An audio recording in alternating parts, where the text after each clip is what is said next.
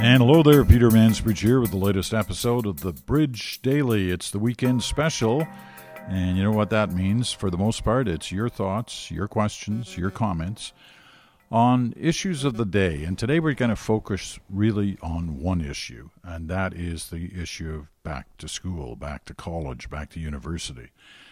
Because quite a few of you have written in, and I'm going to read a few of them. First of all, location for the podcast today is once again, as it was yesterday, from the Gatineau Hills north of Ottawa. I'm inside today, inside the old log cabin, because outside it's not one of the greatest days that I've seen. It's quite windy, actually, and as a result, trying to do the podcast outside would probably not work with the microphone I've got. So instead, I'm inside, but I'm looking out through the forest in the direction of the lake where I was sitting yesterday down on the dock. Okay, so the focus today is on issues surrounding heading back to school, back to university or college. I heard a story yesterday which was disconcerting, to say the least. It was from a friend of mine who was attending the University of Toronto. And you remember in the spring when everything went into lockdown and schools, colleges anyway, and universities, grade schools basically shut her down in mid-March and didn't go back. But colleges and universities continued teaching online, remotely. And there were problems, not surprisingly. Certainly in the case of some profs who really weren't up to speed like their students were in the new technology of today. And so they were having problems. But that was kind of understandable. The assumption was over the summer, these same people would spend a lot of time figuring out the new technology. And so when they hit remote classes again in the fall, as many are doing, they'd know what to do. So this was a story yesterday of a first class of the year, first class of the semester, in this one particular area by this one particular prof. It was supposed to start at a certain hour. Everybody logged on. They were online. It was a Zoom call of some kind. So the appointed hour arrives. The students are all there. No prof. Well, maybe he's running a couple minutes late. 5 minutes later, no prof. 15 minutes later, no prof. Half an hour later, no prof. It was 40 minutes before the prof came online. Why? Because he couldn't figure out how to turn his mic on. Couldn't figure out how to turn the camera on. This was unfortunate, and it didn't get things off to a good start. And I'm amazed at the students who sat there waiting for 40 minutes, believing that eventually the prof would come online. So that's going to be an interesting class. All right. Your thoughts, because that's what I asked for, and I'm going to focus just on 3 writers this week. And then I've got a special little way to close off the podcast for this weekend. So starting off, do you remember last week how I ended the podcast, the weekend special? It was by reading a letter by a fellow by the name of Andrew Work from Hong Kong. And Andrew wrote to us to talk about a particular situation with his daughter in Hong Kong, who was going to University of Toronto.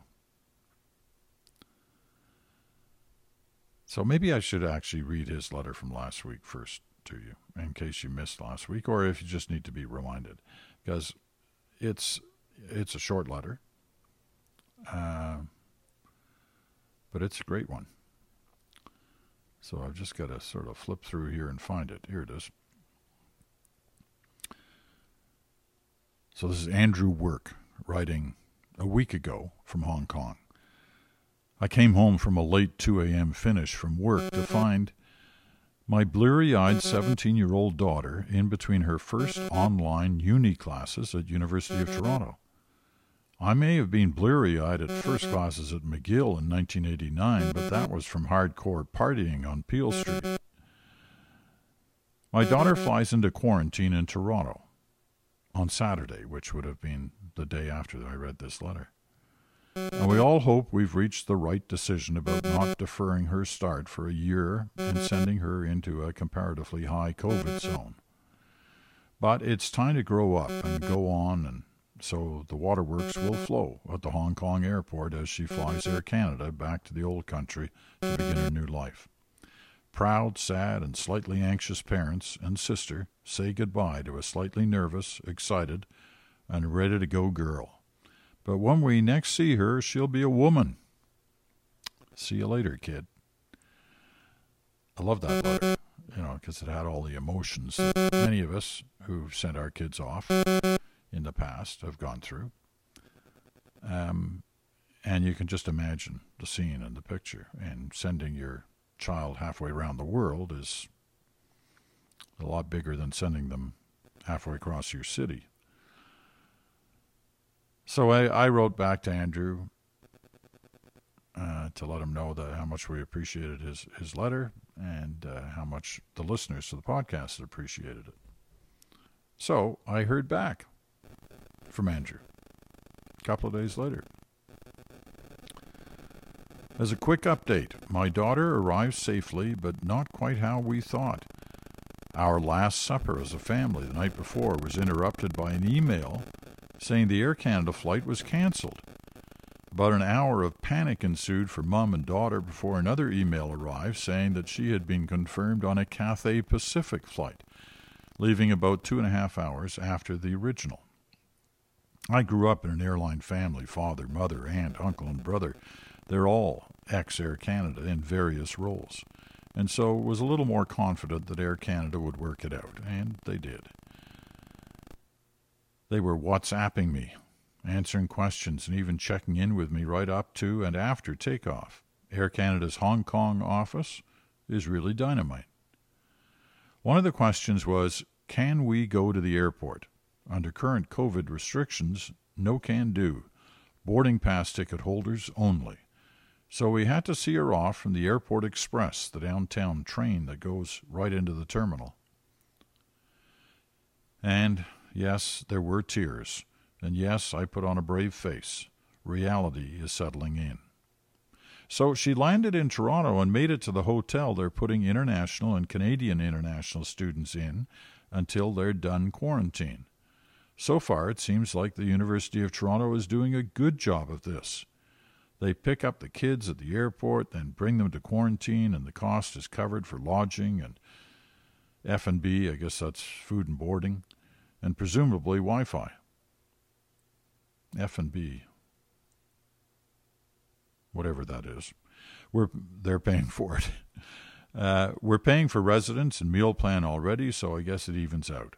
She says they have a really fantastic care package with tons of food and snacks. He sent along a bunch of pictures as well. And then he adds this, if you ever need anything from Hong Kong, let me know. I've been here 24 years, used to run the Canadian Chamber of Commerce in Hong Kong, opened a small policy and politics newspaper, now website only, called Harbour Times, was a Canadian Scout leader. I'm currently president of the Canadian Club of Hong Kong, promoting Canadian arts, culture, history, and values, and founded an economic think tank, the Lion Rock Institute. And my latest thing is China's forthcoming digital currency electronics payments system. Hong Kong has a great Canadian community, and the impact of Canada is felt in many parts of Hong Kong. There's a great little minor hockey league. I've been to that city more than a few times, and in fact, I think I spoke at the Canadian Club in Hong Kong many years ago. Nevertheless, there's a lot of Canadian history in that city, not the least of which is the fact that Canadian troops were stationed there at the beginning of the Second World War. They got overrun by the Japanese in 1941. Many of them were killed. They're buried in Hong Kong. There's a little Canadian War Cemetery there. Been there as well. It's very moving. And others were taken capture by the Japanese and went in some of the notorious prisoner of war camps, and suffered greatly as a result of it. Anyway, there's Andrew's follow-up letter, both on Hong Kong, but more importantly on his daughter's experiences so far. Hopefully she wasn't in that class I was talking about at the beginning, waiting for Prof to turn up. So anyway, there you go. The follow-up to a great letter last week and a equally good one this week. Now, here's a letter from a fellow by the name of Sean Mitchell. I come from a farm near Walton, Ontario. That's not far from Stratford. And I've just finished my 4th year as a student at the University of Guelph. While I'm returning to complete one final course this fall, I'm also running in a by-election for the position of Vice President Academic for our undergrad students unit. So the academic experience of students at the university level is of particular concern to me. Some of the issues we're dealing with are in some ways not different from the usual school year. Access to education remains an issue, for example. Affordability of tuition for students looms large, as always.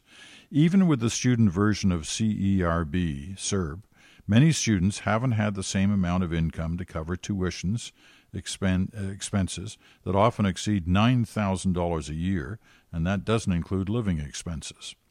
As I mentioned, accessibility is an issue, but not just from a financial or as defined by the Accessibility Act. Rural students, like myself, are being told that classes are almost exclusively online, which is, for the most part, a good thing. We shouldn't be having in-person classes right now. But poor internet access in rural areas often means that we cannot participate fully in simultaneous classes. Remember, I talked about this the other day when I was driving in rural Ontario and seeing the various school buses and thinking about, for them, finally getting back to school is a big deal, especially in rural areas where internet service isn't great. Other issues include the fact that we're paying for services through student fees that we don't have access to, despite the university trying to spin it that they're reducing student fees, which is good, but we really shouldn't be paying anything for some of the fees. Our student union is also responsible for advocating for international students. Imagine being an international student, unable to travel to Canada because of the pandemic, already paying 2 to 4 times what domestic students pay, while also being asked, required in some circumstances, to participate in lectures that are only live streamed, meaning you have to be awake at 4 a.m. Hey, must have listened to Andrew's letter. These are just a few of the issues post-secondary students are experiencing, which, all acknowledge, pale in comparison to elementary and secondary education issues. I'll note that the federal government and our local Guelph MP, Lloyd Longfield, have been incredibly helpful, while the provincial government has essentially said that universities are on their own. You would hardly know that education is a provincial jurisdiction. Well, Sean, there are a lot of views on both those issues in terms of federal and provincial governments and the way they've handled this kind of return to school issue. But listen, we're grateful for your letter, and it shows the interesting issues that really are surrounding students that are becoming clear to us now, especially as we've seen in these letters, university and college students. We've heard a lot from teachers through this podcast over the last few months and from parents. So it's nice to be getting a sense from the student point of view as well. One last letter today, and it comes from Alex Cianfloni. He's going to Brock this year. I think we heard from last year, too. So here's his letter. My return to Brock University this year has been unique, with the exception of a handful of specific programs. Brock's fully online. To be quite honest, I'm not as nervous about my class dynamics as I was a few weeks before. I give myself a sufficient amount of time to ensure I have quality notes from my pre-recorded lectures and ensure my readings are completed properly. Prior to the pandemic, our readings were accessible virtually, and rather than buying my books as textbooks, I bought all of my textbooks in virtual formats, example PDFs and EPUBs, EPUBs. That's a new one for me. I don't know what that is. Electronic publications? I'm not sure. The only concern that remains is ensuring that I still receive the quality of education as would the in-class experience provide. For that I'll have to rewrite you in the coming months with extensive feedback. This year and possibly next term will be a challenge. I remain optimistic, and I know that if I can conquer the fully online format, I can achieve anything I put my mind to. Well, that's a great attitude, Alex, and I hope it works out for you, and I hope you remain that confident in the way it's unfolding for you. We can all get used to change. We've all had to get used to change over these last 6 months in various areas of our life, and this is just the latest. Okay, I'm going to close out today on this week's podcast on this, the weekend special, by reading you an article from Esquire magazine. Well, I'm not going to read the whole article. I'm just going to read a couple of paragraphs. But it's an article in Esquire called "The Crushing Reality of Zoom School." So this isn't college or university. This is more like grade school, and it is the American experience, but I think you'll see some similarities here. The article is written by Dan Sinker in the September issue of Esquire. And I'm just going to read the last couple of paragraphs because I think they're pretty good. I spent the first week of Zoom school despondent, feeling like my life had ground to a halt. All I did was sit next to a 5-year-old boy. I should explain this. The story is about a parent, right, watching their child experience Zoom school. So let me start it again. I spent the first week of Zoom school despondent, feeling like my life had ground to a halt. All I did was sit next to a 5-year-old to ensure he stopped pulling his shirt up, didn't hit the beckoning leave meeting button, and always stayed on mute. You've got to know Zoom, and I'm sure all of you do, to understand what some of this terminology is about. By the time it was over, I was wrecked for the day. But also I know he's lucky to have a parent next to him, let alone two, a solid internet connection, and food and snacks when he needs them. There are so many kids that lack these essentials, and all of this is more terrible for them. The divide falling largely along race and class lines, already exacerbated by the pandemic, makes this all the more crushing. None of this is fair, but it has been fairer for some than for others. To forget that is to forget our humanity. There's a lot of humanity visible through the Zoom windows. Every day we log on, teachers, children, parents, and invited or not, we enter tiny portals into each other's lives. In our home, it's a child, head on hands, struggling to listen through the noise, whispering, "I'm tired of this." Water bottle at his side as instructed.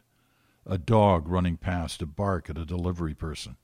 And two parents just off camera, barely hanging on, desperately asking if he's muted. Elsewhere, the gym teacher lays on her kitchen floor, talking kids through a leg lift.